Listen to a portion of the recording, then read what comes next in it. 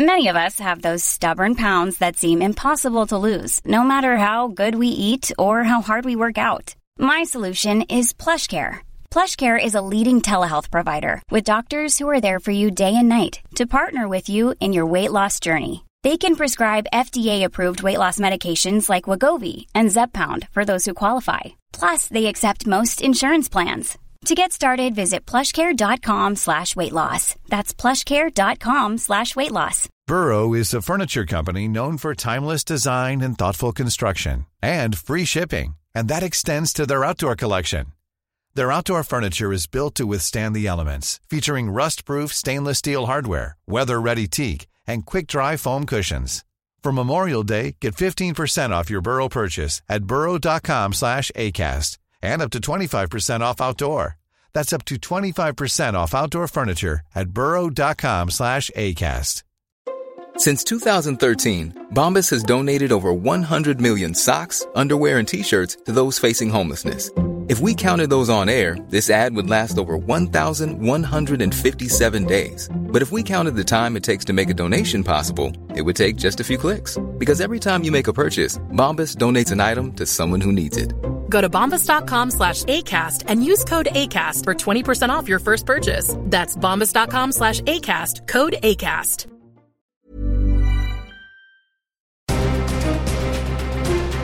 Hello and welcome to part 2 of this week's Clash of the Titles Fanuary, the podcast that this January pits 2 movies with something in common picked by fans of the show and puts them in a fight to the death to see which one comes out victorious. On Monday's episode, we had a hull of an escape from the Poseidon, which means today we're saying flame on as we scale the dizzying heights of 1974's The Towering Inferno. You looking for me, Chief? If you're Duncan, yeah. I am. Everything under control? Got to move all these people out of here. Oh, now, just how bad is it? It's a fire, mister, and all fires are bad.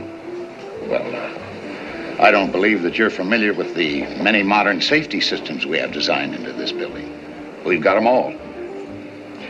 All right, it's your building, but it's our fire. Now, let's get these people the hell out of here. I don't think you're listening, Chief. There's no way for a fire on 81 to reach up here, not in this building.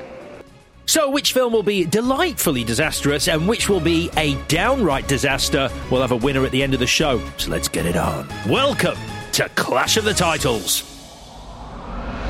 Release the Kraken! Hello, Clash Putters. You make love to a girl and afterwards there's no physical evidence to mark the occasion. I'm Alex Zane. I'm Vicky Crumpton. I'm Chris Tilley. So part 2 of our third Clash of the Titles, Fanuary, and the disaster duel that is Poseidon Adventure versus Towering Inferno. As you well know, one film will be declared the winner in the verdict at the end of this show. So remind us, Chris, who are we thanking for this pairing? Big thank you to Craig Main, whose favourite film of all time is The Poseidon Adventure. So a lot riding on today's verdict for Craig. A lot. And he's a new listener as well, so we want to welcome him to the Clash Pod family, but that is not going to influence our verdict. We're professionals in that respect, and only that respect. Yeah. Sure.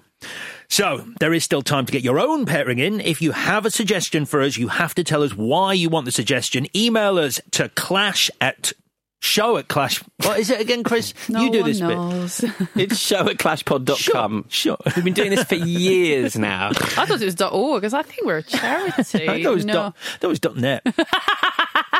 But there you go. It's show@clashpod.com, and there is still space this February, Fanny. Right, any other business before we get into this? No. No? All right, great stuff. On Monday, we got wet and wild with the Poseidon Adventure, which means today it's time to turn up the heat with the Towering Inferno. V, take us on a journey.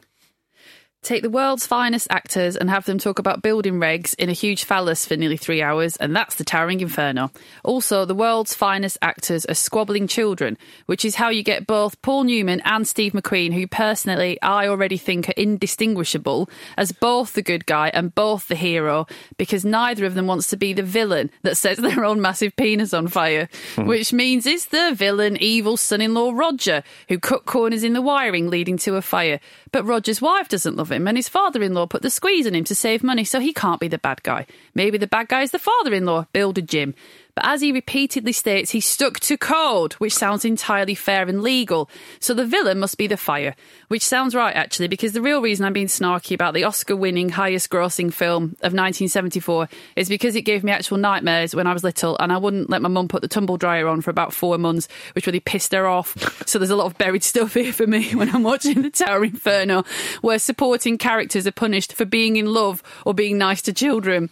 Thank God the two good guys get out alive, and good guy's girlfriend Faye Dunaway, who's got an enviable future ahead of her in the middle of a McQueen-Newman three-way, which is the logical conclusion to their one-upmanship. Lucky old Faye. They'd argue about who goes first, wouldn't they? Yeah, they would. Well, I think I'd rather... Faye, shut up. The men are talking. So, just stay still. Scissors, paper, stone. So, as I have inferred... I saw this on the telly at my grandma's house, but God, what's he called? Bigelow. What's he? Robert Wagner. Something Bigelow, the PR guy. Dan Bigelow. Thank you, because I just remember his watch. That's the bit I saw, and I just was. It was just the worst thing. And then I know everyone. Fire is fucking scary, but I was only very little, and I was so frightened. And I was so frightened that like I was that little that we used to all play out on the street, and there'd be like a little gang of kids, and we used to knock around together. And just by dint of living on the same street, we weren't really friends. And there was a boy that used to like tease me a lot about being scared, and he'd say, "I'm going to come and set your house on fire," because he knew that was my thing, and I would run off crying to my mum. Like, it was really bad. That's everyone's thing. Someone saying, "I'm going to set your house on fire" is not exclusive to you. That's true. So then I just really zeroed in on the tumble dryer, and I wouldn't let her put... I remember screaming when I was in bed. That's how little I was, that I was in bed when she was doing chores or whatever. I can't even say it. It was so awful. And I would scream at her to turn it off, and she'd eventually comply. But obviously, a lot of simmering resentment there because she's got to get shit done. She's got a screaming child, and it's all because of this film. And all your clothes smelt fusty. Yeah, they would have smelled. I mean, I don't know what she's using a tumble dryer for, to be perfectly honest with you. We had a back garden, we had a washing line, but maybe she was short of time. I don't know. Sure. I haven't got a tumble dryer, I have to say, and part of it is because I'm scared of them. And also we don't have the space, but I am quite scared of tumble dryers because of the Towering Inferno. Does that make sense? That makes perfect sense. I'm getting it. Hates tumble dryers, scared of the Towering Inferno. Got it. 100%. I'm on board. Those two are clearly in a line. Yeah. When did you see it? Is it the same thing? No, it was one of those movies that I remembered sort of being on for an entire afternoon when I was a kid. It's so long. It was like, I think it must have been on ITV, because with breaks you're looking at 5 hours. And I just kept coming in and out of this room where people were watching it and going, all right, so this is kind of like a first watch, but I didn't see the scene that you mentioned, the Dan Bigelow and his secretary scene, because that is both fantastic and utterly harrowing. Yeah, the trouble with watching it for this podcast is you can't dip out. When you're a kid watching this, you could dip in and out, but we haven't got any choice. Yeah. Get a snack, come back. You need energy for the second half of this movie. What about you? As I said on Monday, watched these when I was a kid, like we all did when they were on telly. It was quite nice, though. This rewatch, I did watch over Christmas with my parents, as it should be watched. Yeah, of course. What makes you say that? I think they slept through quite a lot of it. All right, so I'll tell you a bit about it. It's adapted from not one, but 2 books. What? 2 books? What? Yeah. Say what? Are you allowed to do that? Just smush them together. Yeah, he did. What's he called? Sterling Silliphant did just smush them together. So the books are The Tower and The Glass Inferno.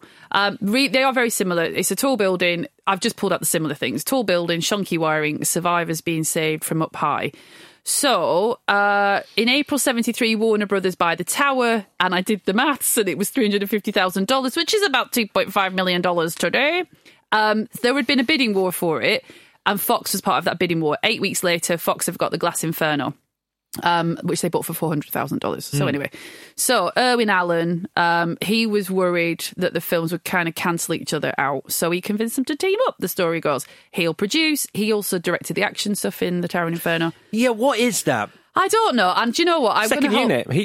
We call it second unit now. But okay. It's such a big, he gets a big credit. It's sort of, it feels like that, because like a second unit director doesn't get mentioned at the start of a movie, and it certainly doesn't go action, the exciting bits. Irwin Allen directed those. By this time, he is the master of disaster. So, But if you're the actual, I should have done this. If you're the actual director, John Gilliman, how do you feel about? Oh no, John, I'll do the cool shit. You can just do the building reg stuff. I guess he was furious, wasn't he? He was.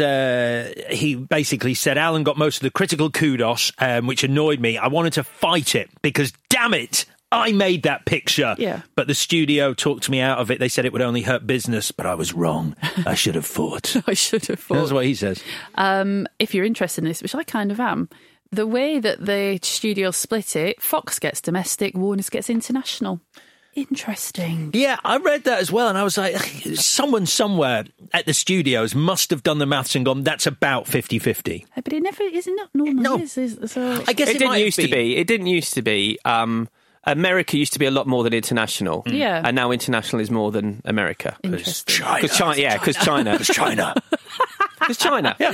If your film gets released in China, which most of the Marvel films don't get released in China, right? Because they have progressive gay couples and things like that, and so China does not allow those films in, but they've allowed Avatar in, and they've actually extended Avatar's release this week. So have they really? James making a lot of money. I remember the Paul... Oh, my gosh, director Bridesmaids. Vicky? Paul Feig. Ghostbusters, his Ghostbusters, they wanted to release that in China, and they went like, no, we can't do this because it's got spirits in it. Oh. Things about the afterlife aren't really allowed in China. So people in China never seen original Ghostbusters? Good question, don't know. My God. Yeah. I was You going to should say get out there. They love it. Get out there with a sandwich board on the street and some, Do you realise? some dodgy DVDs. They love a ghost story in China, though, so I wonder if that was a way of stopping a film about 4 women, one of whom might be gay, from playing in their country. I wonder.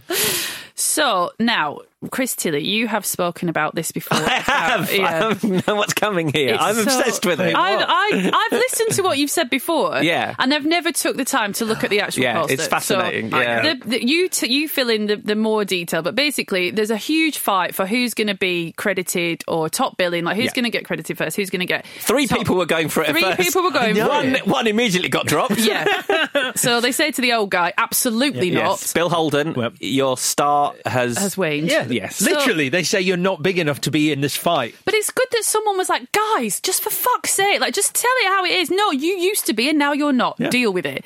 But with Paul Newman and Steve McQueen, it's just not working. And so you end up... when I've heard you, Chris, talk about it before, you're like, oh, so they did this thing and it's diagonal. And so if you're reading it this way, you're reading it whatever. And I thought, oh, it sounds ridiculous. But as an ex-agent, I am nervous of a precedent affecting someone's career, so I kind of get it. And then I saw the poster and it looks fucking stupid. And it looks like babies that can't fucking sort their shit out. And it's hard to read. You're like, what? Yep. And it's even worse when it's on screen and the helicopter's flying across. It's so stupid. Yeah. It offends me. I think the first time I saw it, and I've said this before, it's Jerry Lewis and Dean Martin. And they made a film called Boeing, and they put the names on the propellers, so they were sort of going at angles diagonally. Weird thing is, I'm watching a TV series this week, a new TV series. They've done it there. Really? Which one? We Crashed. Oh, what? Jared Leto, Anne Hathaway. Oh, the WeWork thing. Yeah, and I guess they're thinking, well, wow. these guys are pretty much level. I mean, I would think Anne Hathaway's maybe bigger, but I can see why they would consider them level pegging. And so they've done the same thing with their credits at the end. God. Still happening. It just looks like... I know that this is a very, like, rose-tinted view of things, but it's meant to be, you know, it's meant to be a piece of art or whatever, and it's not for you, it's for the public. And you're squabbling over stuff that no one else cares about. And public needs to know who the biggest star is, though. Do you think so? Oh, honestly, I think things like this matter. People, I mean, I don't know whether they do anymore because I don't know that there was quite so much conversation about film as there is now on social media. But I think, if it happened now, people are like, oh, so they're not as big as so-and-so. I think the agents worry about it more than the general public do. And I wonder how much of this was the agents and how much was the actors. Certainly, if you read the stuff that's been said since about this situation, I get the sense it was more Steve McQueen and Paul Newman's agent. Yeah. And Paul Newman's quite regretful about some of the stuff that happened on this film between the two of them because it is ridiculous and it's like children. He wanted to be a serious actor and he did this movie for money and then felt like he'd fucked up, basically. Yeah. I remember there's a story where Ben Stiller once asked Paul Newman his memories of the Towering Inferno, and he was like, money job, walked off. That's not true. Paul Newman's a nice guy. I did also read that in order... His salad dressing's gorgeous. But you know what? I'm so glad you mentioned the salad dressing. I genuinely find it hard to tell them apart. Not in this film, just in life. You mean his salad dressing and Steve McQueen's? Steve McQueen hasn't got a salad dressing, has he? No, he's got a ketchup. Pickle. So close. You were miles ahead of him, by the way. But You know, who is it? You've got the face blindness thing with 2 actors, and we were laughing at it. Dermot Mulroney and Dylan McDermott. Yeah. It's a name thing as well. Isn't it? But you did a quiz. You were like, who's been in this film? And we both were like, we actually now don't know. Like, they've become so blurred. Because also with Butch Cassidy and the Sundance Kid, and I'm hesitating, the one that's not in it was going to be in it. Yeah. Steve McQueen. Steve McQueen was going to be in it, and he's not Butch in it. Cassidy and the Sundance Kid. Yeah. He was going to play the Sundance Kid. And then they were going to have the issue there. They didn't know who was going to get top billing. But when McQueen dropped out and Paul Newman comes in, well, Robert Redford's more famous than Paul Newman. And so, or was it the other way around? No, it's the other way around. Paul Newman's more famous than Robert Redford. Yeah. Yes, that was and it. if it wasn't for the time. salad dressing, which my dad was a big fan of, I actually would struggle to really tell them apart in this film. Really? Yeah, it's just handsome white dude. I guess because I've grown up eyes. with my mum obsessing over Paul Newman, I just know his face is sort of embedded in my brain. Yeah. And the fact they look very different as well. Do you know, and I pretty men in slightly different ways. Yeah, they and one's got probably quite do. a prominent mole. And now that I've watched One 3 hours spends of most them, of the movie dressed as a firefighter as well. That's Steve McQueen. But I will give you blue eyes. Yeah. And they both have sort of dust on their face for a lot of the film, and so it really makes their blue eyes pop. Sure. It does. Sure. Yeah, thank you. Twinkly-eyed. Anyway, despite this nonsense and bickering, as I mentioned, The Towering Inferno was the top-grossing film of 1974, was nominated for Best Picture Oscar, and Fred Astaire was nominated for an Oscar also. So it doesn't matter what I think, everybody loved it, or everybody went to see it anyway. That's all I have to say. Would you like to move on? Sure, yeah, I'd love to move on. Yeah, I guess the only other thing was the rumour was that they were counting lines as well. Yes, I did read that. Yeah, and so they had to have the same amount of lines. I don't know how true that is, but according to Paul Newman's lifelong friend A.E. Hochner, Newman called McQueen a chicken shit for counting the number of lines. It's weird, isn't it, that Newman would say that? Because when you watch the characters on screen together, like, McQueen actually gets the more heroic stuff to do. Yeah. And it's sort of strange that, like, you're concerning yourself with counting lines and that when your character basically refers to the other character as architect for most of the movie, and then gets the big payoff at the end where he's like, I'll keep eating smoke while idiots like you don't ask me how to build a skyscraper, because firemen build skyscrapers, apparently. The first half of the movie is Paul Newman's, isn't it? Basically, and the second half is Steve McQueen's. Yeah. You'd rather have the second half. But in the one-upmanship battle, I think McQueen wins in terms of their characters. I agree. A fireman's always going to win. Yeah, sure. All right then. So I want to start actually with the decor in the glass tower because oh god, it's just gorgeous. I love it. Why did we stop? Why did we stop with doing that decor? What you're saying to me is why did we stop carpeting stairs? And I agree. Shag pile it up. Yeah. Have you got a corner? No, you don't. Not anymore. I've rounded that corner for you, and I've covered it in orange plastic, and it looks fucking lovely. You know the bottom of the stairs? Get a water feature in there. Little indoor fountain. Beautiful.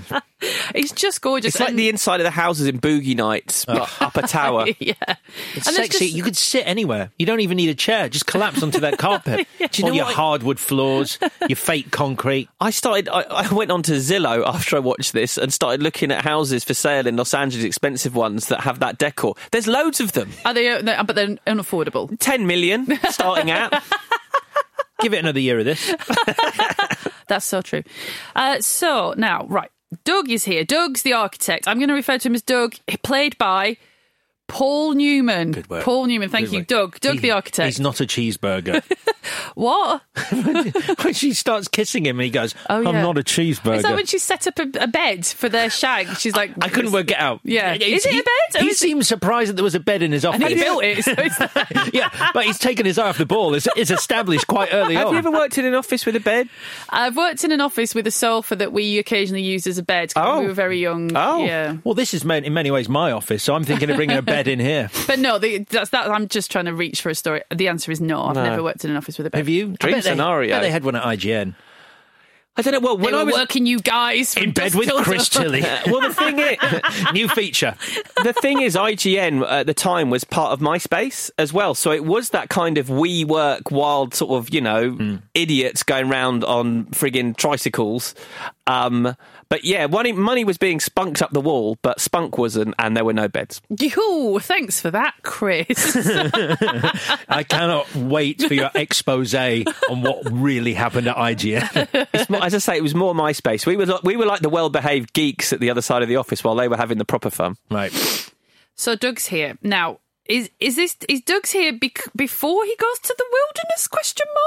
Where is Doug going? What a weird arc as well. Like, your hero, the start of his journey is, I'm moving to the countryside. Yeah, forever, I think. Just sort of odd. Like, I mean, it's sort of never really explored. Like, no idea why he's so bored of the city.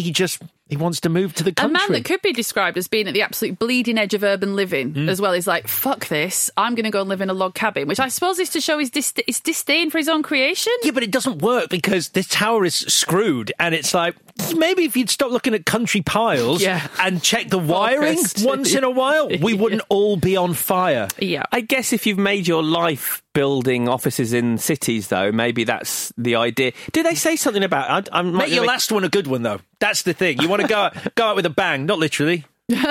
He made it good. It was Richard Chamberlain who messed it up.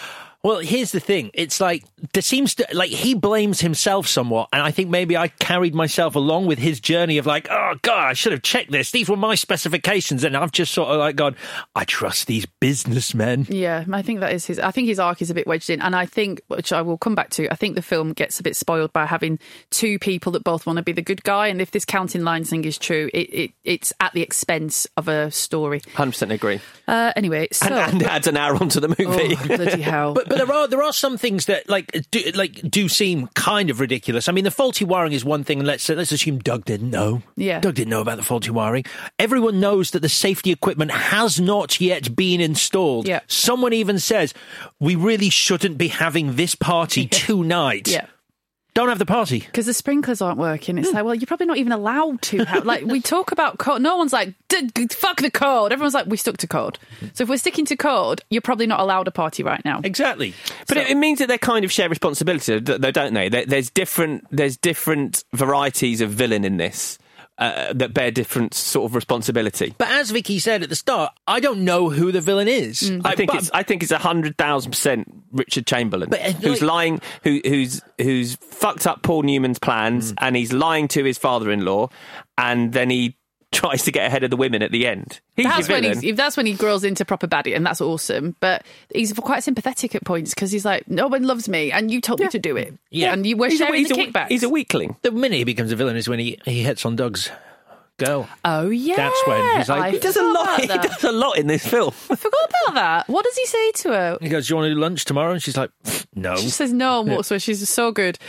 So anyway, if tonight goes well, fingers crossed, there'll be skyscrapers all over the country. But spoiler, it isn't going to go well because up on 81, some fire jumps out of a cupboard. Yeah, I got a bit confused. This film is already too long. They have one fire in one room that they put out, but then there's a secret fire. It's like, okay, so they know about one fire, but then O.J. Simpson seems to know about the other fire, or is that the first fire? There's too many fires, and one has to be established as the secret fire. So, as you said, it's down to faulty wiring. However, I think where you've got an issue, O.J. Simpson is a security guard, agreed? Yeah, that is an issue. That is an issue. He's stood by... Did you notice not one but two men in this film have potentially killed their wives in real life? Who's the other one? Oh, yeah. Is it Robert alleged? Wagner, it's alleged. Oh. Well, it was all reopened and then it was closed again, wasn't it? Oh, the one on the yacht. Natalie Wood. Natalie Wood? Yep. Wow. Sure. O.J. Simpson is stood in front of a control panel that ostensibly tells him when stuff is working. That control panel is flashing. Why would it flash? If something's working, it's on. If something's not working, it's off. Why does it flash? It's flashing to say I'm working. Right, yeah, I think that's a huge... This is my work flash. yeah, I agree with you. I think the designers have gone, I'm working. Massive waste of resources. Everything fine. When I stop blinking, disaster. You've got to stare at it the whole time. I got one of those charger, what are these things? Charger pad. Yeah. And it flashes when it's charged. Oh, okay. Stop flashing. I put it on at night. It starts flashing and wakes me up. That. It looks like a spaceship. It looks awesome, but it looks like a spaceship. So we are saying that Richard Chamberlain is the villain then? Because when I go back and forth. He's called Roger. Right, Roger. He's a baddie, sure. But then they're like, but he's not a baddie because you're meant to like Jim, and Jim told him to do it. Because when Doug goes round to his house and his wife, who doesn't love him anymore, when she says because he's got the range of a timber wolf. That's very funny. It's that suggesting he's playing the field. Oh, 100%. And also, I think that really should be her thing, because she doesn't have a lot to do. And I think if she always uses animal analogies for every situation in this, it would be brilliant. He's got the libido of a penguin. And what does famously large. The flight of a sparrow. And what the strength of a bear. The speed of a puma. Well, no. He's Brave Star. What does she say of Paul Newman? Who knows? They say he used to wrestle grizzly bears in Montana. Yes. Oh my God, she did. That's her thing. He's like me. It's all there. All right, we're going to go to a party after a break.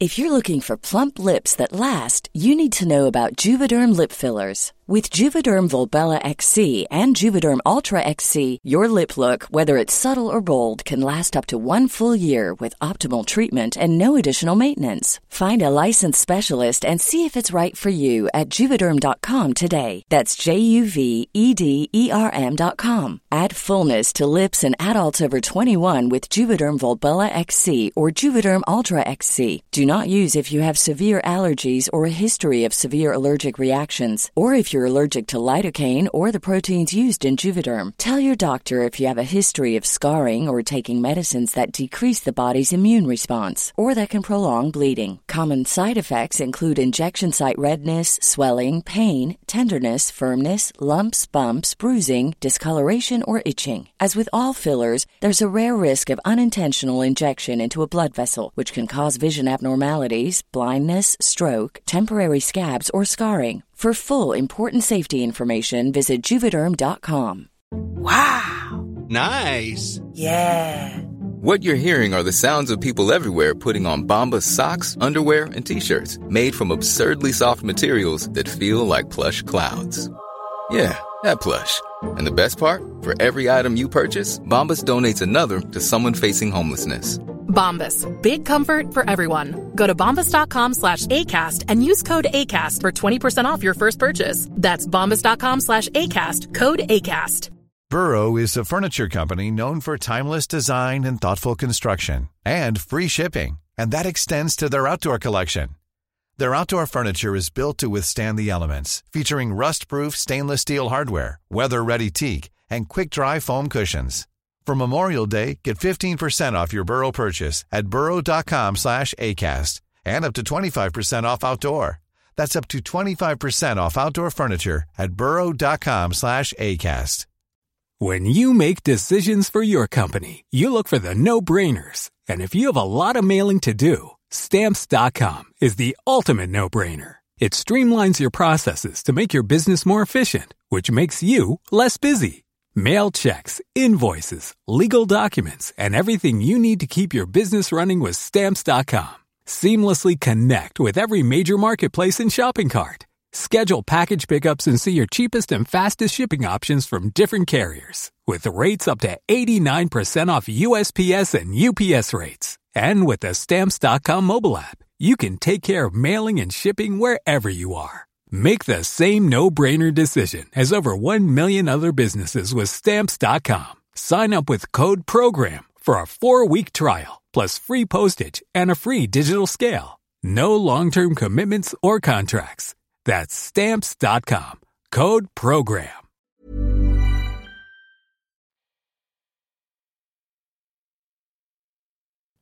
Oh, she went early. Always goes early these days. Is it really? Is it? That's not too shabby. Just make that the halfway point. Don't give me live notes. We're in a break. We're in a break. All right, so anyway, the great and the good are here for this party, which is like a launch party for the skyscraper. It's exactly what I'd be hosting if I'd been there.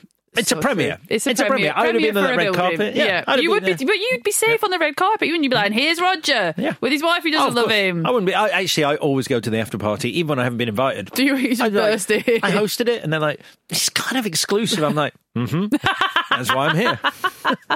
Stand aside. Yeah. Find me the architect who designed you. That's what? It. That's it. What? That's it. That's what he says. Great. There's a lot of that in this, isn't there? Anyway, so We've also established Harley, he's a con man. His mark is this woman called Lisa Lett, and Jim is the builder. So finally, someone realises there's a fire, and we get a casualty. And Doug goes to pieces, which I think is good, because he can't be too capable. It's because it's Will Giddings. Will, we never knew you. Oh, yeah. Giddings is dead. Who? Yeah, 20 minutes from now, by the way, Giddings is dead. Yeah. He is he? Is that bad or good? Yeah. We will only be killing supporting characters from this point in. Also, you're using character names and I'm really getting confused now. I'm really sorry. It's just because of my Newman McQueen issue that I had to, but I'll try and be because obviously that was Fred Astaire we've just danced over. Oh, very good, very good. So it doesn't matter that Doug goes to bits, because you've got now seen it all before, super experienced, salt of the earth, blue collar, hot dad type I want to throw in here, Steve McQueen. Now, he's only ever really called Chief. Well, I don't think he's got an actual name. Michael O'Halloran. Oh, is he? Yeah, Michael O'Halloran. Call him Chief for this. I'll call him Chief. That will help. All right, I'll say Doug. Or Steve McQueen. Steve McQueen. That would help even more. Yeah. Oh, Steve McQueen is the Chief, and Paul Newman is architect. Two of the most famous faces in film history. Blurred together. Blurred together. I know. But I do like it that Steve McQueen turns up and he's like, shut up, this is how you deal with fire. What's in the building? And I'm like, why does he want to know? And O.J. Simpson's like, why do you want to know? Like, it's ridiculous. And he's like, because wool and silk give off cyanide when they burn. Is that true? I didn't check. Do you want me to carry on listing them? I know. No. I loved that. Yeah. I was like, oh my God, okay. I looked it up. It's true as Is well. It really? It's absolutely true. And they only found out recently that just how many deaths in fires are actually caused by, I think it's hydrogen cyanide that gets released from these burning. So this was ahead of the curve in terms of mentioning that. And it does make me want to write a whodunit, where that's how they did it. Oh, very clever. Just burn a bit of wool. I just, I always like it when... burn a sheep. Yep. When you get taught something that it doesn't really advance the plot. It's there for exposition, for us to go, Steve McQueen knows what he's doing and he's in charge. Yeah, he outranks everyone. The farmyard killings. When there's a podcast, I outrank everyone. I love that line as well. That was good. So now, Dan Bigelow. I only knew he was the PR man because have you seen the poster where it says the girlfriend? There's something. They don't give them their names. So they've got Faye Dunaway. It just says the girlfriend. Right. And Dan Bigelow, Mel Gigolo. Yeah. Yeah. So Dan Bigelow, European Gigolo. Do you know who was in that? If you have to do this... Hey! Did you just hear that? Old story! Old story! I've done it too many times. I think this would be like 3 or 4, so I'm not doing it. I think it's more... You know when you said the other day in the pub, when it's our birthday, can we just do any films we want, maybe? Yeah. Is that because you wanted to do European Gigolo? With Deuce Bigelow, the original. With no, what's the other film? There's another one you're in. Oh, Cannibals and Carpet Fitters. Oh, yeah, no, we're not going to do that. Rude. That's great. I mean... Ibiza Undead? Is that one of yours? Yeah, maybe. God, you've been in a lot, haven't you? Yes. Yeah. Well, yes, I have. Count up the minutes. How many minutes does that doesn't matter. It's titles. You go by titles. You do. In many ways, I am an actor. Okay. More than a presenter. This is like a hobby now. Can I continue? Yeah.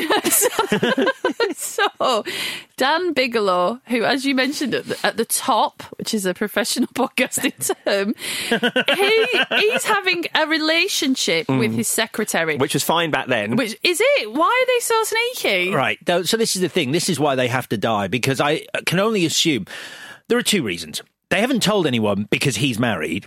Yeah. Or they haven't told anyone because he's her boss. Yeah, I think that's what it is. Do you think that? I did, because I think if he's married, they'd just say it. I think it's because he's married, because there is no reason for her to die so horrifically unless he's married. It's so awful. So I mean, bursting into flames and then falling to your death while on fire, that's a top 3 way to go. And also the dawning realisation that this is how she's going to go. It's so awful. It's a brilliant scene. The way they set it up, where he lies on the phone and he's like, yeah, okay, see you soon, and pretends there are people coming when they're on. I found that that's gaslighting. Like, it really pissed me off. Different time.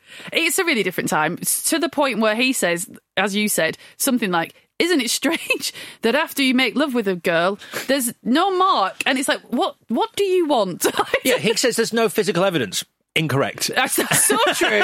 So true. It depends she where might not be you showing put it. Well, if you're Ernest Borgnine, it's the walls of your house. No, I believe Ernie could hit the ceiling. He's a powerful man. He could go through to the room above. Yeah, I will have that glass of water. He can do it from here. He can do it from here to eternity. So I don't know what that's all about. It's quite clever. I don't know what that He is. was in that. I thought he was saying, when we were shagging 5 minutes ago, you were wild and now you seem very not, because it's like you're like a different person. And she's like, that's what I'm like, or whatever, fine. But the point for me is... Can I get some toilet roll? Because it's going to... Do you know what I mean? Let me tell you about your physical Do you evidence. like this carpet? That's all I'm going to say.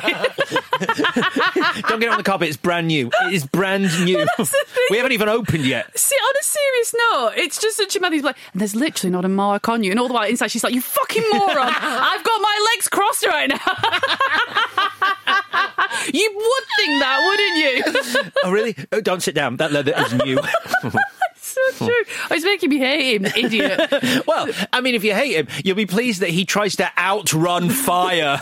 So then he's like, well, there was no one on the phone. I just told you that shit to make you feel better. Don't do that, Dan. We're in a partnership. Don't lie to me about the end of my life. Sometimes women need protecting from themselves. From themselves. But also the point is, to me, they're very much in love. She sees the fire and goes, is that bad? Can I just go out there? No, that's fire. That's fire, and it will kill you. Which I can outrun. So they do. He talks about, he says I used to run 100 metres in 10 seconds. It's like, well, that's... Through fire? Was it through fire, though? Well, was it through fire, mate? Because it's going to be different. You've got 2 towels. Fucking go for it. I also think that's going to win you an Olympic medal back then, that's quite impressive. Oh, how have you ended up in PR, Dan? We've not shaved too much off that since then. He's full of shit, basically. That's so true.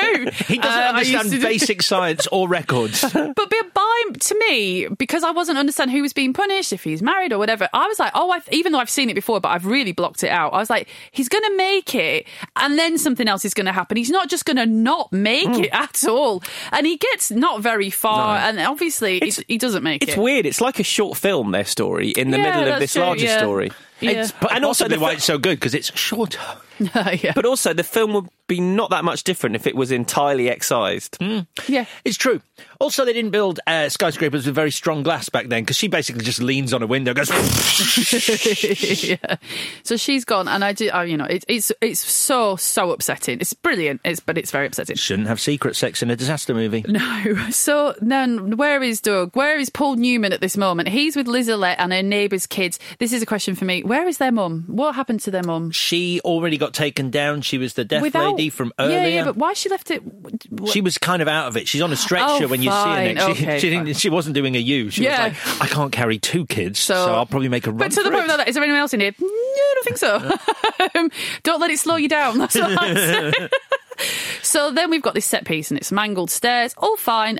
We do set up the C4, which is really clever, I think, and then they blow open a fire escape. Roger tries to leg it, the fool, although he comes back to say what we would all be thinking, which is, I'm just gonna get quietly drunk over here. Yeah. Can you give me a bit of space? He's all of us in this scene. Yeah. It's amazing how many people stop for a drink in the middle of this inferno. But they're in a bar. Yeah, Doug stops for a drink as well. He does, doesn't he? They stop for a drink later. It's like, do you drink? Do you want a drink? Are you still serving? Fantastic. At what point does Dutch courage become just getting hammered? It's such a good question, Chris. I'll have a... and let's find out this afternoon after this podcast. I'll have a cocktail. That might take a while. Is it a problem? You're in a rush or something? Maybe a fucking cocktail. Yeah, OJ... No, I think you've got to order a drink that's going to be quicker to make than a cocktail. Sure. Give me that bottle. It depends on the cocktail, doesn't it? Nothing, just a pouring cocktail, nothing shaking. It just takes too much time. A Negroni, there you go. Yep. Easy done. A nice Negroni, I love it. 30 seconds. 30 seconds, that's all it takes. So now, Lizalette is reunited with Harley, Fred Astaire. She now knows, this is so 70s, he was trying to scam her. Right, It's not the fact that she's fine with it, whatever. He gets his... Why is he the sympathetic character? He's like, oh, shoot, I can't do anything right. And we're meant to go, God bless you, Harley. What a shame for you, who was trying to scam this nice lady who's just saved 2 kids out of all her money. Now, the fact that she loves it is a character thing, whatever. But the camera is on him. It's like, this is your story right now, I can't Harley. even scam anyone very well. I can't do this right. But also, you poor little lamb, you failed to scam her. Yeah. Oh. But also, just after he admits that he's a con con artist, Yeah. but loves her. Yeah. She dies. So the lesson for him is don't ever be honest. Go back to your conning ways. As soon as you're honest with a woman, she fucking dies. Yeah, it's really difficult for me to swallow because we're meant to feel he is very good in it, Fred Astaire, but we're meant to go at the end, oh, poor you. You were finally honest with a woman who you just met and she's been torn out of your arms and you'll never be happy again. You're a con man. You're a bad man. And now you've got a cat. But I don't know. The two are connected, though, so I should not be honest and they live. I think so. That's what I'm saying. Jim and Doug, that's William Holden and Paul Newman. Thank you. Have a chat about code. The building is within regs. Okay, cool. So I think at this point they tried to introduce some Doug guilt, which you picked up on and I didn't. I was like, I don't understand the guilt. You all stuck to code. It's mad because what they're saying is the building was built within the builder's code. And then Doug goes, yeah, but I told you that wasn't good enough for this building. So what that means is Doug has designed a building that falls outside the builder's code, which surely shouldn't exist. Exactly. It's like you built a death tower. Yeah, you did. It's like you can sit there and go, I did say builder's code wasn't enough. It's like, we'll build it in the builder's code then, and then everyone's fine. I'd love it if the first time we saw a shot of the building after this, you'd see that it was just on a complete angle that couldn't exist. Just outside the builder's code. I think it's because they don't want to be... Neither of them want to be the baddie. So no one's going, well, I saw the code and I ignored it, God damn you. You know, it's all in there, which is Jim took kickbacks and so did Roger. But the kickback still kept them within code. Yep. I don't know. I just didn't get on with it. So the choppers are here. Now, before the choppers... Stupid bloody women. I know. Don't run at a helicopter because the pilots will sacrifice themselves rather than kill you. Yeah. But women do. I've seen it happen. There's a helicopter in the vicinity. Women just run at it. I've seen so many people die that way. I once lost a female friend when a helicopter flew overhead. She was chasing it for 2 miles before I caught her. I was like, leave it, let it go. She's like, helicopter! And this is a very me thing to focus on because it's the 70s. Especially Faye Dunaway, her dress is diaphanous, right? She is braless. Fine, it was the time. There's a helicopter, and you'd be like, I really want to run at it because I have to because I'm a woman. That is going to blow my frock off. What do I do? What can I do? So. It's a little bit. I see a helicopter. I just want to run it. I have to run it, and everyone has to die. So I think it's a bit of a cheat because previously they're like the helicopter can't land. They're like, oh, I've just had a phone call. Definitely can. You're like, someone's going to die because it can't. You just said it can't. But I did like the fact. I thought it was quite a fun choice that. You could drag that out. I mean, this is a 3-hour film anyway. Like, it's going to land, it can't. It just immediately arrives and it explodes. Done. So that's good. Right. So then Paul Newman rigs things so that this outside lift, modelled on the San Francisco Regency Hyatt, I believe. Stayed there, been in that lift. Have you really? Yes.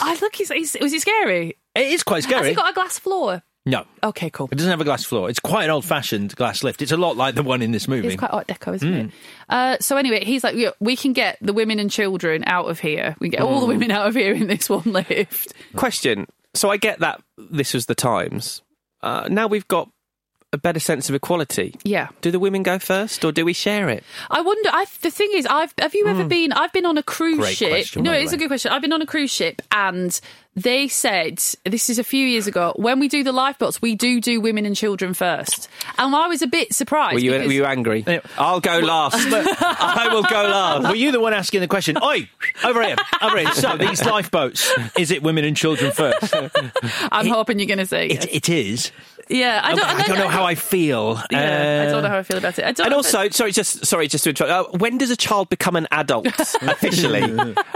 Yeah, it's a good point. Because that kid's tall. Yeah, is that an adult? A boy child. It's very. Also, I think I'm short. Do I count as a child? A 16-year-old who hasn't smoked their entire life, has got a better chance of surviving in the sea than me. So I think you need to provide a medical history and go, look, I need to go. If there's time, I suppose you really should. Yeah, you should earn your place to get out there first. I mean, I don't just put 7 cigarettes in my mouth at once. Go, look at me. Look, I'm going to die. I just think as well, it's the time of the film. They want all the men in one room to do some hero shit. There's no hero shit for the women to do. The women just have to stand in a lift and scream for a bit. So the lift goes down and it detaches, which is, I think, this is on Paul Newman, quite frankly. Like, it sounds like a bad idea anyway. My favourite bit, it detaches, there's a woman in a green dress and she bashes against the glass. So she's the one that bashes the glass panel out. Someone pulls her up, no, you're fine. And then poor Lisa Lett, who's all she's done is try to save children, she then must fall to her death. And it wasn't even her back that bashed the glass out. So cruel. Her death is a really weird one in this movie because, every movie operates on its own logic, and the logic of her dying, I can understand why Bigelow and his secretary cark it, but her, it's sort of like I don't think people in these disaster films, though, not everyone gets killed for a reason. Well, it's to make you think they'll kill the two leads because she's done nothing wrong. So it is very cruel. I feel sorry for that waitress. Faye Dunaway tries to give her spot on the lift to the waitress. And Paul Newman comes up and says, "No, that's yours." That waitress for a second thought she was saved, and then our hero sacks her off. It's so true. But good guy O.J. Simpson, literally saves a cat. He literally saves a cat. Literally saves the cat. I forgot about that. Yeah, he can't be a bad guy. No,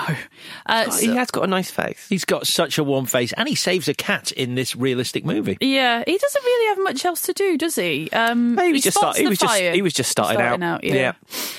So the chairlift thing arrives, and then there is another woman, actually, because she's the first person on the chairlift, isn't she? And she's like, "I can't." I'd be like, "Cool, don't then. I will." Yeah. Is this the Breacher's boy? This is the Breacher's boy. Yeah. It's a hell of a concept, isn't it? Yeah. I'm going to stick you on a chair on a bit of string and chuck you out the window. I mean, but it means we get a great moment with Richard Chamberlain where he, Oh, I love it. He ain't having it. Absolutely brilliant. I guess it's kind of Billy Zane on Titanic, isn't it? Which is based sort of vaguely in reality. So this is kind of a true thing that people would do this in this situation. Yeah. But it works wonderfully well for his character. It totally then cements him. Unfortunately, a little bit too late. It's like, oh, you're the bad guy. Because who does that? And he does kick a man. No, I think I knew at the start when he said he was the bad guy.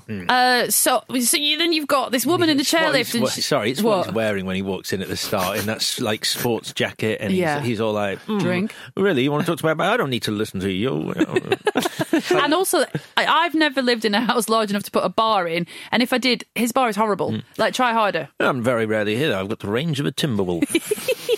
Let someone else say it. It's better coming from someone else. So, the fire chief saves the lift people. He lashes into the chopper. He holds a man off the side of the elevator. Yeah, for a long time. I don't think it's physically possible what he's doing, but it's very impressive. But he does it because he can't. That's the thing, because he's the good guy. He can't drop anyone. Like, I knew that firefighter isn't going to die because your dual hero's got hold of you, and I don't think either of the characters want to be responsible for letting someone die because But when you're watching it, could you not have thought, well, they can kill one of them because we've got two for the price of one in this film? Yeah, that's true. I mean, if you're not aware of what's going on behind the scenes with the contract negotiations, which not everyone would be. Very good point. You wouldn't have known that, I guess, going in. Unless you saw the poster and went, what the fuck is that? You just think they've made a mistake. It looks like, I'm not a graphic designer. The good graphic designer was sick that day. And Vicky's done it. And that's why it looks like that. Did it need to be in crayon? So anyway, the point being now, time is running out. Ticking clock. Thank God. 15 minutes. There's 15 minutes. The fire is wild and there's a new plan. We're going to explode the tanks. Now, this is sold in to Steve McQueen as a suicide mission. By Dabney Coleman. Absolutely not a suicide mission. I love it. He's a very fine actor. And he's like, how do I get back? And they're like, you don't. And he's like, well, oh heck, or whatever he says. It's like, awesome. He gets in the room. You're like, you got bags of time. I thought they were going to say, we've run out of timers, unfortunately, Steve. So we've got a ton of C4, but it's going to blow your face off. Is that all right? Yeah. The minute he gets up there with Paul Newman, he's like, this is the timer. Oh, well, you're fine then, aren't you? Like, I don't know. Do you both need to be here? I mean, contractually, I have to be here right now. So this is where we'll get into like me being like, oh, the two of them have kind of wrecked the thing. So Steve McQueen rings Paul Newman to say this is the plan, and Doug, for some reason, I don't think a normal person would ask this question, but who will bring these explosives? Why do you give a shit? Like, it doesn't matter. But it's so he can go, there'll be some dumb son of a bitch to bring it up. Awesome, right? Two extremely talented, exceptional actors Do you wish there'd been a bit more back and forth between these two so that he goes, oh, God, you've got to die to save me. That's awful. You're only in this position because of me. Like, that moment is so flat, and the dialogue is there to make you go, good point. You've been brought to this point by each other, whatever, blah, blah. Yeah. Like you said, fucking Roger. So then Newman and McQueen are working together to set the explosives. There is absolutely zero tension and zero chemistry. They hardly look at each other. Do you not think? Yeah, honestly, by this point, I was just like, when does this end? Yeah, it's a weird Act 3, isn't it? Like, it doesn't belong to either of them. That's the problem, I think. Anyway, eventually it works. Although a lot of people get exploded and crushed and washed away. So, I mean, the real problem I have is Carlos's pointless death. Is he the barman? He's the barman. Yeah, and he's holding the 29, and then Jim's like, don't hold glass. He's a really decent bloke, and he gets hit by a falling statue. Yeah, he gets crushed. And it's just like, what? Carlos didn't deserve that. No, he did not. He did not. But I guess that's what I'm saying. You know, some people get it that don't deserve it. But And then the trouble is, because I've just seen Poseidon Adventure, I was like, one of you has got to die. Like, one of you does. And neither of them do. And then Hardy gets the cat of the woman he conned, and he's really sad about that. It's a weird love story. I don't really agree with it, but I think the cat button, if you will, is effective. It's just a lot for one date, which is interrupted by a towering inferno. So his arc is like, really? Like, one date? Well, learning your date is a con man is big enough for one date. But then having a towering inferno and then dying and saving some children before you die, it's a lot. It's a lot to pack in. So here we go. So here's a cat. So the chief and the architect on the steps, they sum up the morality, the beating heart, the raison d'etre of this film, which is, I believe, fire chiefs are not consulted during the planning stages of large-scale construction projects, but then what are building regs and code? Are not they co-designed in a cross-state, multidisciplinary working group that also involves the fire service? Is that not how states work? I mean, it doesn't sound as cool as, I'm going to keep eating smoke until someone asks us how to build them. Eating smoke. Yeah. I believe that architects were not happy with this film. Right. But the thing is, they've got all the credits from being in rom-coms all the time, so they can't more. Firefighters loved it. But equally, I saw someone else who worked on this film saying that after the release of this movie, sprinkler systems were brought into high-rises that hadn't been there before. Yeah, I can't imagine the impact of it when, you know, there is a shot of the building and the skyline is comparatively clear to what we would be comfortable with, accustomed to today. And it is shocking to see a city centre with so few high-rises because we're just so accustomed to it. But we weren't that accustomed to it when we were little kids. It's much more normal here now, isn't it? A lot's happened in the last 40-odd years. I did read... Canary Wharf wasn't even a thing when I was a kid. That's so true. Easy, Bob Hoskins. Yeah, I love that video. and the film. This person who worked on the film that said that sprinkler systems were put in. Yes. Wasn't that Steve McQueen? He still hadn't broken character. No, this was a more recent documentary, and Steve McQueen is very much dead. How's Paul Newman doing? Paul Newman's dead as well. Is he? I don't know. Again. I don't know who we're meant to be doing. It sounds a little bit like Captain Jack Sparrow. Steve McQueen is very dead. That's the end of the film. Right. Do you think they should have left it up as a shrine to all the bullshit in the world? What does that mean? What does that mean? I don't know, but I like it. It sounds like a good line. I get it. That's why we haven't taken down some of our old episodes. We've left them up as a shrine to all the bullshit in the world. What was a particularly bad one? I'm trying to think. First 6 months. Yeah. Maybe Free Jack versus Labyrinth. It's okay. No, it's just a bad pair, but good chat. Great chat. Great bands. Yeah. Did you see that they played as a double feature? This played as a double feature with Earthquake because they came out like 2 months apart. Right. And when they played them as a double bill, they called them the Shake and Bake double feature. Jesus. That's great. That's awful. Yeah. And it's also a good line from Aliens where they call them a shake and bake colony. Yes, they do. And also I was saying Paul Newman wasn't happy about making this film. There's a great recent 4-part documentary about Paul Newman where they go into the fact that is he in it? He's dead. He's very much dead. Good. But he was just very unhappy with this period of his career, and this is a quote that he says about this film. He said, "For the first time, I fell for the goddamn numbers. I did this turkey for $1 million and 10% of the gross, but it's the first and last time, I swear." And he did make a concerted effort after this to stop making shite. All right, let's do the bits then, shall we? Yeah. So, Chris, what would you say is your best scene? When the villain of the film, Richard Chamberlain, makes a run for it, kicks other people off that chair and falls to his death. Yeah. I friggin' love it. Yeah. What about you? I don't think we've given her a name for this entire episode. I don't know her name. It's even more offensive because I don't know. think it's mentioned in the film. Because I remember listening going, I should give her a name because we know Dan Bigelow. Yeah. But it's when the secretary bursts into flames before smashing through a window and falling to her death. Laurie. Oh, thank you, yeah. Chris. Okay, good. Yeah. The actress who plays her has a very interesting life story. I recommend reading it. Oh, okay. I fell down a rabbit hole there. Oh, okay. I'm the She fell same. out of a high rise. It's Bigelow and his lover's dad put his lover. Oh my God. I know, I didn't do it Even either. you. I didn't do it. Do you know the reason I felt justified? Because the poster wouldn't have done it either. She would have just been the secretary. Their death, but it's great, isn't it? Yeah, it really haunted me as a child. And then I did go into this thinking, oh, you know what it's like when you're little, you build things up. And it's really, really impressive. The stunt work's amazing and it's just so scary and it's so sad and cruel. It's great. What's your MVW, Alex? Well, remind me who plays the architect. I say Paul Newman. Okay, Paul Newman. So it's Steve McQueen. I think he wins the battle of the egos or whatever it is, or whichever agent won. I just think he, as I said at the very start, I do think there's a weird lack of explanation as to the architect, Paul Newman's responsibility in this whole thing, which leaves a little bit of a sort of question mark over whether he should be in trouble for building a skyscraper that exceeds building regulation codes. Whereas Steve McQueen gets the fun lines and gets to go, "I'll keep eating smoke until dickheads like you get out of my fucking face," or whatever he says at the end. So Steve McQueen, he's just so goddamn cool in this movie.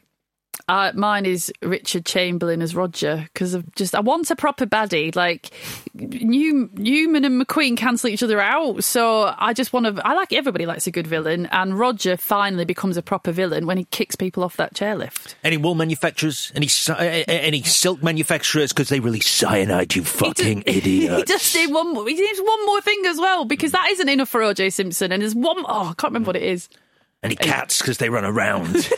Apart from this one, fire, which stays on a chair the whole time, even though everything's on fire. So warm. Yeah, that's true. Well, I disagree with Alex and agree with Vicky. I do think these two men cancel each other out. Yeah. I don't think there's any point in picking one of them. No. So, my winner is Mr. Richard Chamberlain as well. I think he makes a really good, slimy, sleazy villain. And he does... I think he's a villain from the beginning.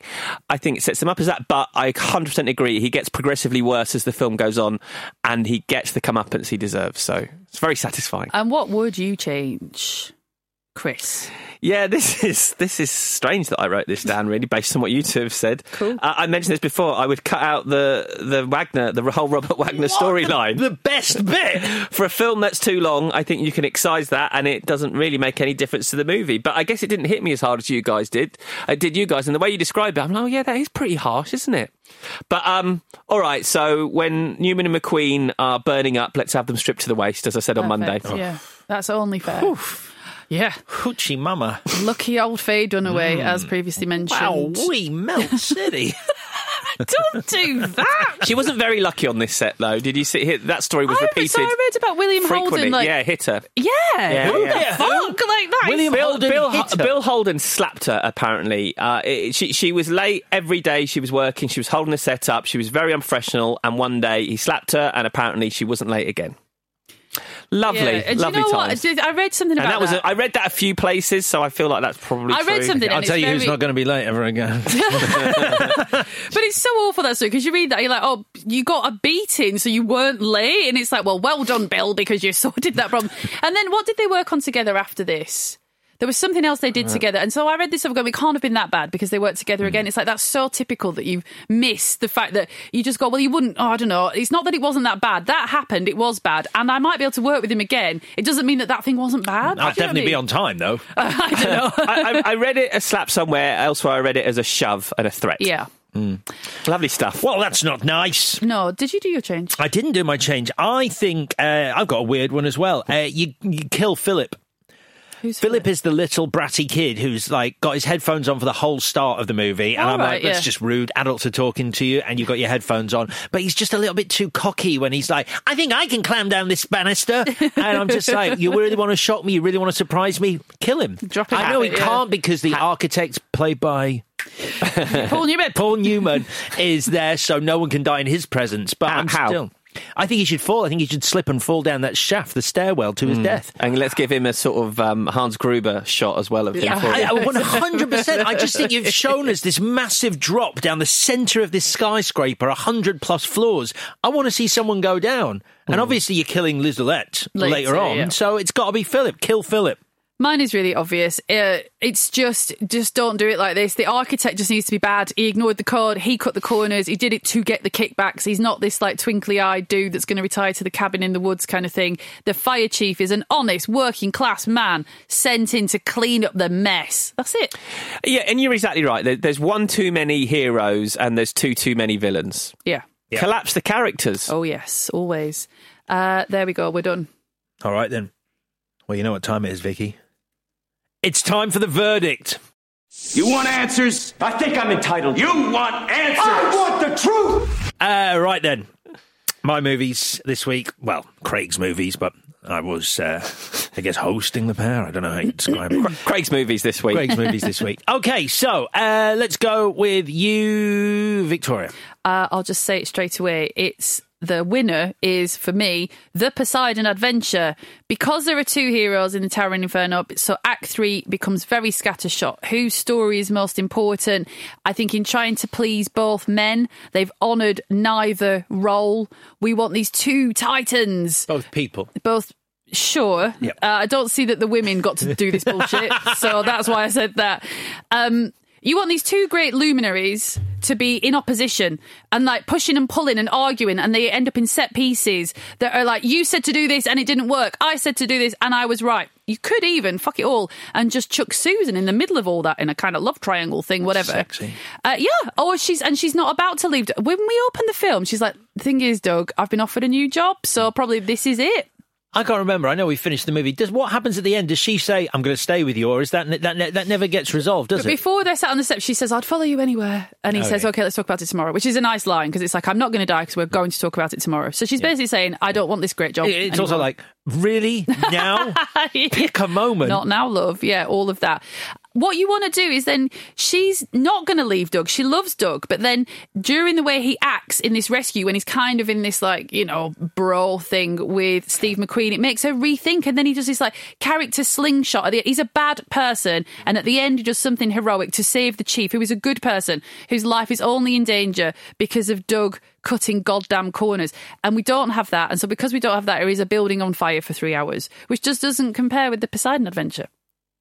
Okay. That's my reasoning. The Poseidon Adventure gets 1 vote. Chris Tilley. I'm going to read exactly what I have written down. Good. Right. I did. Just wait. Close one for me this week. I wish Towering Inferno wasn't so long, but the fact that it has stars I prefer, as well as a decent villain who has a dramatic death, makes it the better film for me. Wow. But listening to you guys talk about these films this week, I've changed my mind. Holy mackerel. I'm going to vote for Poseidon Adventure. Yeah. Just talking about it, I'm thinking, no, this is a better film. And actually, it hit me harder. The drama, the emotion of it really got to me in a way that I hadn't really thought about until you guys were discussing it. Aww. And the stuff you've called out Towering Inferno for, I think you're correct on. So forget what's written there. Wow. Forget it. Delete. Forget that. Delete. Forget that. It's Poseidon Adventure. All right, we have a winner. Lovely. And it is the Poseidon Adventure. For the record, I was voting for the Poseidon Adventure. It's just a better film. And also the sea, I'm not saying fire isn't dangerous, but the sea just scares the shit out of me. It always has. And so being upturned on a boat is a much more terrifying scenario. It scared me more as a kid. Scared me more this time. So it is the Poseidon Adventure. It's a 3 for 3-er. Wow. You know who's going to be happy about that? Craig. Yeah. Craig Main. That's fantastic. Craig, well your done. favourite film of all time? Yeah.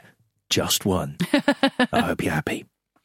Right then, let's look ahead to next week's Fanuary pairing. The clue. Oh, here we are again. Oh, dear. Oh, dear. Clue that, how long shall I leave the first clue up before I put the second clue so we can get some guesses in? I think you are underestimating no, exactly. our audience. All right, well, how long do you think I should leave it up before I post the second clue? I don't know what you normally do, so I just do what you normally do. I'm not aware of this side of the podcast. Yeah, this is entirely.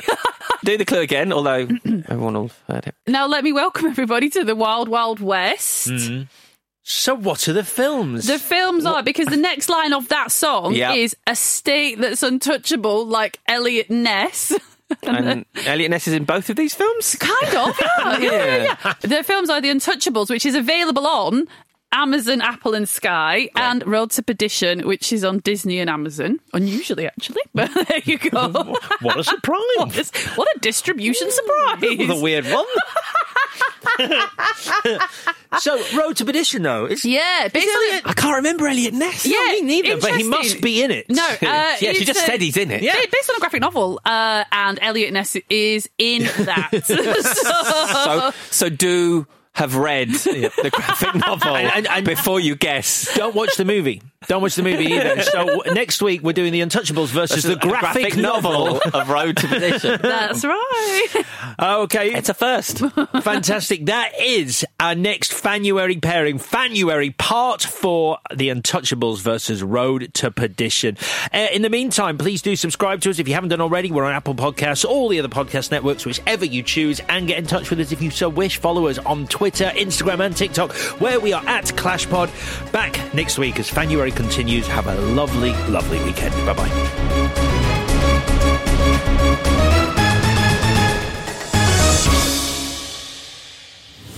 Clash of the Titles is a Stack production and part of the Acast Creator Network.